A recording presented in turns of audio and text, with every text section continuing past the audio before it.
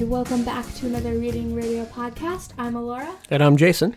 This month's book is The Giver by Lois Lowry. Yes. Yes. Before we get started, I just want to remind everyone that we have a Facebook group. We'd like to have some conversation there about the books. Let everybody know what books are coming up, hear what we have to say. Understand none of the kids are on there, but our goal is to build a mutual love of literature and us and our kids and do it as a family. So we'd hope you'd join us in that as well. Something like that. Okay. So let's start off with scores of the book. You start off with scores? Yeah. Okay. You go first. I'm going to go a solid 4. I was intrigued by the book. It started off kind of slow, got really interesting. I'm a little angry at the end, which is good because it's at least an emotional reaction. And we'll see how it goes. I'm actually going to see about reading the sequels now, which I usually don't do when we do these books. I tend to not read the rest of them. I think I'm going to give this a solid 4 too. I really enjoyed it. I liked the story line, and I liked how it was different than most juvenile fiction, young adult fiction books. Interesting. Okay. What do you think about the age range on this? The age range? I'd say this is a pretty simple book to read. So I'd say about 8 to, whatever, but 8 to 12. Okay. 8 to 13. I mean, as an adult, I enjoyed it on probably a slightly different level. So, yeah, I can go all the way up to 99 plus. It's a great book. Do you want to do the spoiler-free summary? Okay, so this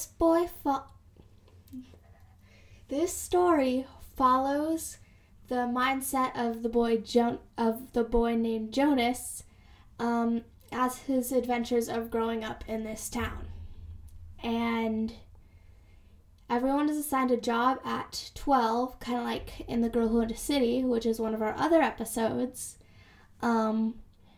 And everyone thinks that he was skipped, but he is assigned a special job. Okay. And anything you have to add to that? And the special job opens up by when he gets the job, you start to find out a little bit more about the community he's in that was left unsaid earlier on. So I like the way they revealed that, and then things happen afterwards that we'll have to talk about in the spoiler zone. Mm-hmm. Anything else we need to discuss up front? Well, before we started, you were going to ask me how I discovered this book. Yes, how did you find out about this? Because I'd never heard of this book. So I'm homeschooled, so I don't have the normal... Wait, you're homeschooled? Just kidding. The normal reading lists on the web that most people have to do. And I was at a Girl Scout survival overnight, and everyone was talking about books they like to read. And, everyone brought this up because it's, a mandatory 6th grade reading book. And everyone was talking about how good it was, and I hadn't read it. So I got the book, and I read it. And I didn't end up reading all the sequels. I haven't read any of them. And then we needed a book for the podcast, and it's a shorter book, so we decided this one would be perfect. Great. So it's interesting that kids actually were forced to read a book that they enjoyed. I think of all the books I was forced to read, The Girl Who Owned a City might have been the only one I really enjoyed. That's not true. Someday we're going to read Flowers for Algernon. It's a really interesting book. I might have to think through a few others. I might try to think through all the ones there. And of course, The Lion, the Witch, and Wardrobe I read for school too. That's a good book. Yeah, also, so maybe there's other episodes. There is. Maybe there's a few more books that I was forced to read that I enjoyed. I'll have to think about that. All right, so we are now entering the spoiler zone. You can edit that out. Nope, it's totally staying there. Okay. So, this is the spoiler zone. If you have not read this book, I'd recommend you stop listening to this and then come back and listen to it later. Or if you have read the book or you just don't care, keep listening. Because we are now going to discuss everything and spoil the crap out of this book, and you have been warned. Wow. I came home one night mad at you about this book. You did. You were like, what? What is this weird thing you have me reading? Because the book obviously starts out where, there's something weird about the community. Something's happened. It's a post-apocalyptic kind of thing. They never get into the story of how the Earth was destroyed, at least in the first book. Maybe in the rest of them they do. Or how they got to be the way they are. It just started, I forget which exact part weirded me out the most. Yeah, you were like, What weird thing is this that you're making me read? Well, yeah, because they have to. I mean, they have to apologize for everything, and there's like an apology ritual that they go through. It's super strict on the rules, and then if you don't obey the rules, you get kicked out. What do they call it? It was released. You get released, which we find out later is not like, hey, let's just go to the edge of town and say goodbye. They kill you. Yeah. For 3 violations of whatever rules they are, even if they're tiny rules. This kind of reminded me a lot about another book series I read.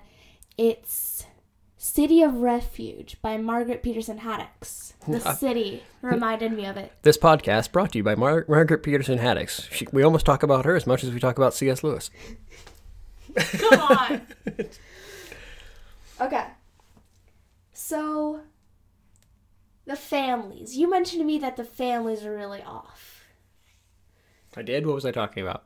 How they don't give birth to their own kids. Oh, yeah. So they've got people that are, like, their job is birth mother, where they never talk about how they have a birth father, how that happens around. Yeah. But all of a sudden, they give 3 births, and then they're laborers for the rest of their lives. But you don't have your own kids. You have somebody else have kids for you, and then you have to petition the government for a child, and if you're granted that permission, then... You get randomly assigned a kid. Well, in December, when everybody has their birthday, you'd be granted a child who already has a name, and it's kind of the community owns that child. And you find out later they have no concept of grandparents, because once your kids move out, you have to move into this area of town that's like for the adults with no children. So they keep the family unit separated from the single adult, or from the adults with no kids unit, and they put the old people away in this home where they're taken care of until their release, which we find out later is really just execution. What do you think the author was trying to communicate? Most people write stories as a correlation, or they're trying to, I mean, with a book like this that's this weird, what ideas could she be trying to communicate? I have no idea. Maybe there was things going on that she felt was off in the world? This is the 90s. This isn't like way far back or anything. I have no idea. So this seems to be a common theme in some movies. I told you there's a movie I love called Equilibrium, where it's a similar concept. Mm-hmm. Another thing, of course, they're taking the drugs to like numb themselves to their emotions. Yeah. So they have certain emotions we find out from the giver-receiver relationship, but they're not real emotions. They're superficial kind of emotions. And so they take the drugs so that they won't have those emotions. And so what you see in all of these stories is that you don't have the emotions. So they do that so the bad things don't come. There's no rage, there's no jealousy, there's no anger, there's no war. There's no love. There's no well, that's the thing. You can't have one without the other. It's the same human nature that drives both of those things. It is passion and love that leads to hatred and war at the same time. They're like 2 sides of the same coin. So you could numb everybody, so there's none of those extremes, but you're going to lose all the great things about humanity as well. It also mentions how they want everyone to look the same. Right. So everybody looks the same, dresses the same, acts the same. Their hair's cut the same. Right. So there's no distinguishing features, nothing that makes people stand out, nothing that would make people feel... You're never allowed to make someone feel awkward. You can't ask questions that might embarrass somebody. You can't make somebody feel like... you can't make somebody feel like they'd stand out by asking questions about them or bragging. So you're supposed to like remain this nice little cog in a wheel. Like, what kind of life is that? And then I brought this up with one of my other friends who really likes this book. They want everyone to look the same, but then they end up killing one of the twins. If they're identical. Yeah, identical twins, which makes no sense. You'd think that would be the ideal, right? Yeah. I don't get that.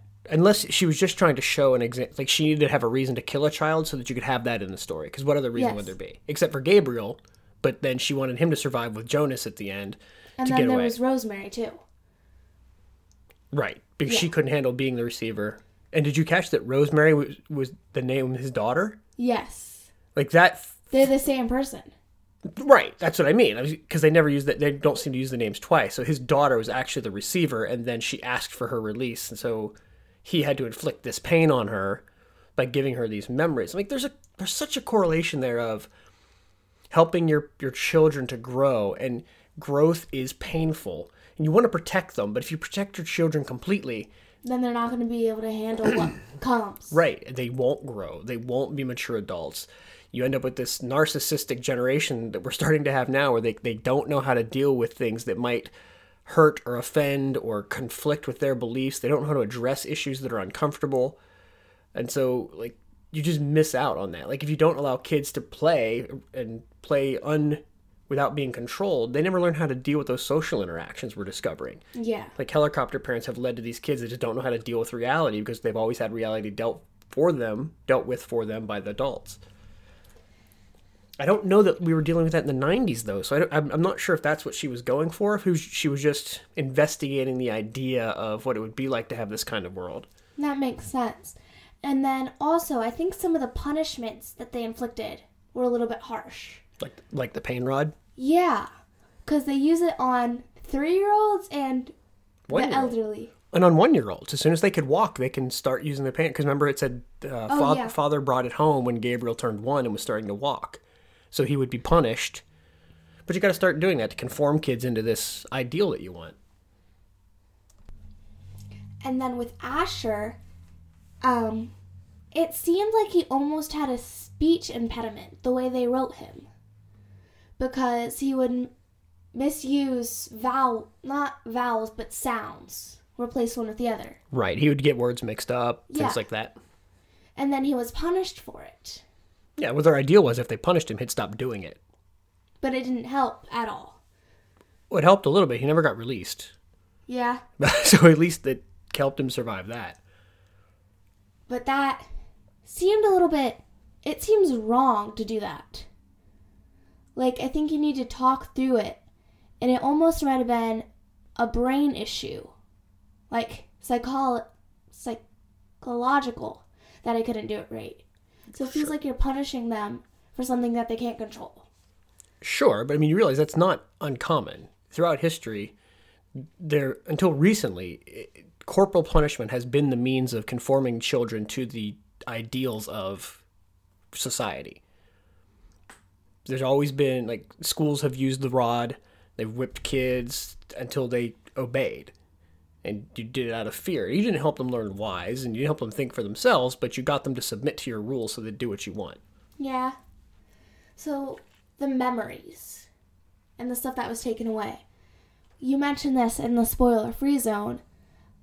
It brings things out that you don't realize were wrong, because it never explicitly says the world is not without color. But as Jonas starts receiving the memories, he starts seeing the color. Right, and a lot of authors use this through the eyes of the character to discover the world kind of method, but I thought the fact that she never explicitly stated a lot of those things until you saw the other side was wonderful, because it really helps you see the world like he did. You didn't know there was anything wrong, and he didn't know there was anything wrong until he starts to see the right. Until he starts to see color, he didn't know how bland the world was before. It was just his world. Like, fish don't know they're in water. They're just in water. We don't think about the air. It's here. Yeah. And I think it was the same kind of thing. And, like, even the war games they would play. But then he realized the severity of what war was. And it started those emotions really started to hit him. And he didn't realize all the things that they were doing had bigger impacts. Just missed that completely. Yeah. But I liked the way that was written because it didn't let you know anything was wrong. Oh, absolutely. Yeah. I agree. That was brilliant. It's not like you walked into it and she said, it's a black and white world today. Like, you just didn't know. Which, one of my friends said that's what they didn't like about the movie, because the first half was in black and white before I started seeing color. Well, and I guess, I grew up in an era where black and white TV was still a thing. Like, there's TV shows that were always on that were black and white, where kids probably aren't seeing that. So it would be really unnerving, because they're just not used to it. But I watched the Andy Griffith Show, Beverly Hillbillies, even the first season of Gilligan's Island. They were all black and white, so I'm used to it. What about some of the memories? You started off with the nicer ones and then started going into harder ones. Why do you think they'd want one person to bear all that? I think as a society, we're often willing to push to sacrifice some of our people in some way. We want a just society where people obey the rules, and so we're willing to sacrifice a small percentage of people to an unjust prison system to make sure that the rest of us feel safe. We're willing that some people may suffer a little bit so that the rest of us don't have to suffer a lot. So it's something we do on to small degrees now, and this is just taking it to that next extreme. They picked one person. It's kind of a old thought experiment of if you could torture one person and it would bring peace to the world, would it be moral to do it? Right? It's kind of that... Like the train track.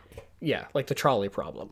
So this is just an experiment in that direction. We're going to push this all into one person, and we don't have to think about the bad stuff and all the passion. Like, you get to have all the emotions. The rest of us don't have to worry about that. We'll be fine in our oblivion, and you'll be miserable. But that's okay, because it's just you. Mm-hmm. And you're not allowed to talk about it for anything or take any medicine for it. Right. And what I really liked is Jonas came home one day and asked his parents if they loved him. Because it was the memory after he got the Christmas with the grandparents and everyone there together. And I think the parents' response to that was perfectly reasonable for the story, but was odd for, like, if that question was asked now. Well, right. They had this huge thing about precision of language, and so they critiqued his precision of language because love is a vague term that could mean a lot of things.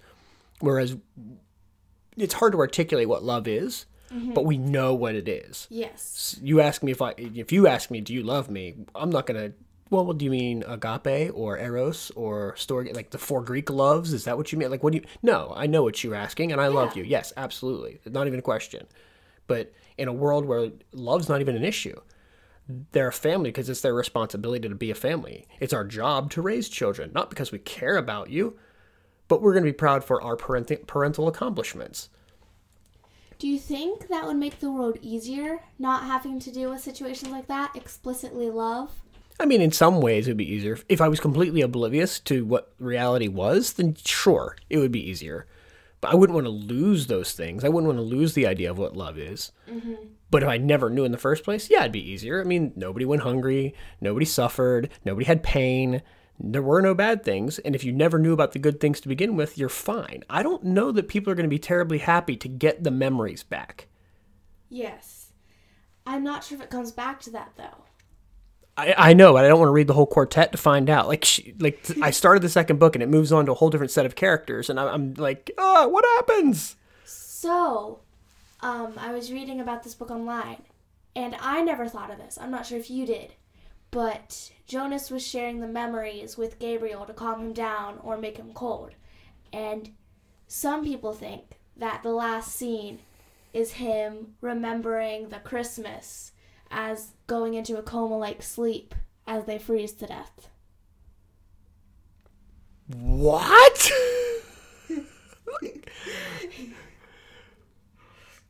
Mind blown emoji. It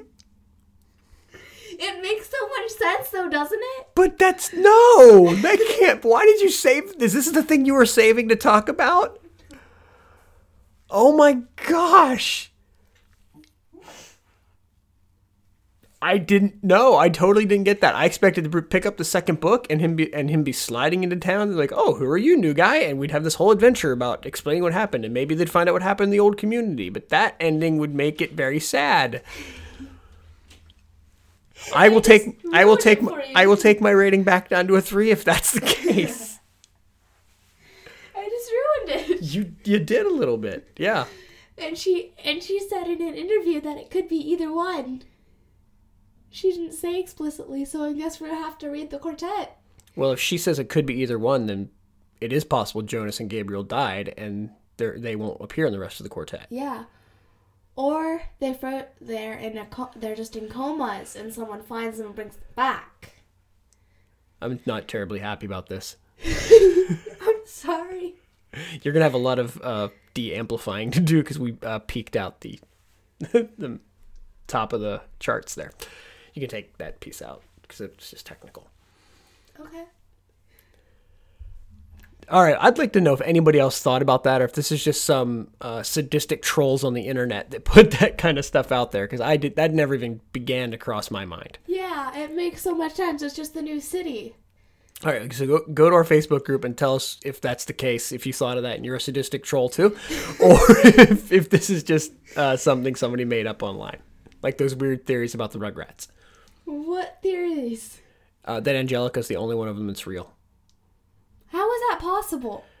Because each one of them represents a different part of her personality, and kids who are only children have a tendency to have more vivid imaginations, so they're all her imaginary friends.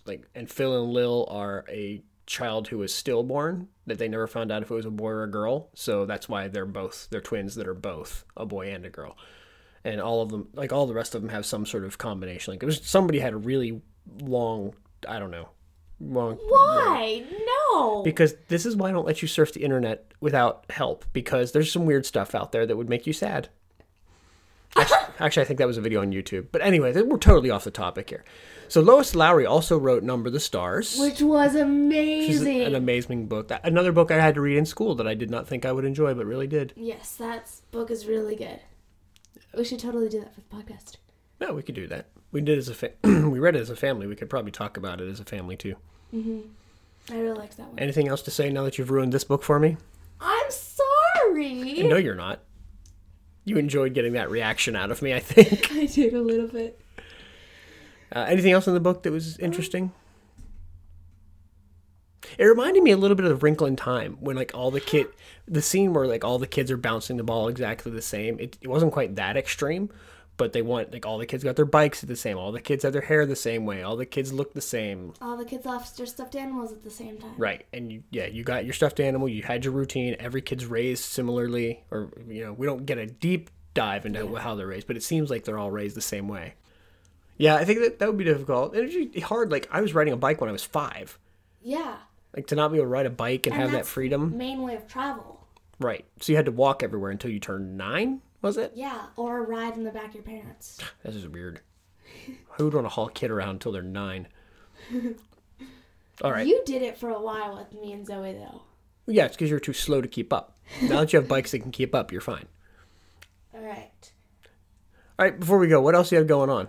You're how far through your story you're writing now? Still chapter 6. Took me a while to figure out how I wanted to play this next character. Okay. Because I've added another character in. Okay. So I just figured that out. So I'm getting further. All right. We're looking forward to hearing it or reading it still. Yes. We'll have to make that one of our books. We'll review your short story. And our next book is Connect the Stars, and I'll let you figure out how to pronounce the authors' names. Marisa de los Santos and David Teague, authors of Saving Lucas Biggs. That's what it says on the book. So this is a book you're reading for the local library teen book club. Yes. And I figured, hey, I'll read it too, and then we can review it together. Mm-hmm. So far, I think it's really interesting. So that'll be our book for April that we'll release. And then in April, Zoe's going to get to pick a book, and she's going to join us back again on the podcast because that's her birthday month. Yep. That's what I heard tonight. So that sound good? Yep. All right. Thank you for listening, and please share and subscribe. Yes, tell all your friends about us. And how awesome we are. Write a review for us on iTunes, Stitcher, Spotify, Google Play Music, anywhere you have good podcasts. It just helps other people find us. We want to grow this thing a little bit. Allura has a goal of making, you said, 1,000 downloads by the end of the year? Yes. Yep. So we're getting pretty close to that now. You might have to readjust your goal when we hit it. 1,500. That would be a stretch. So I think that's probably a good target. We'll just have to get more people listening, more people involved, and more people discussing great books, which everyone should do anyway, right? Yeah, absolutely. All right. Well, until next month, enjoy good books and have a good day.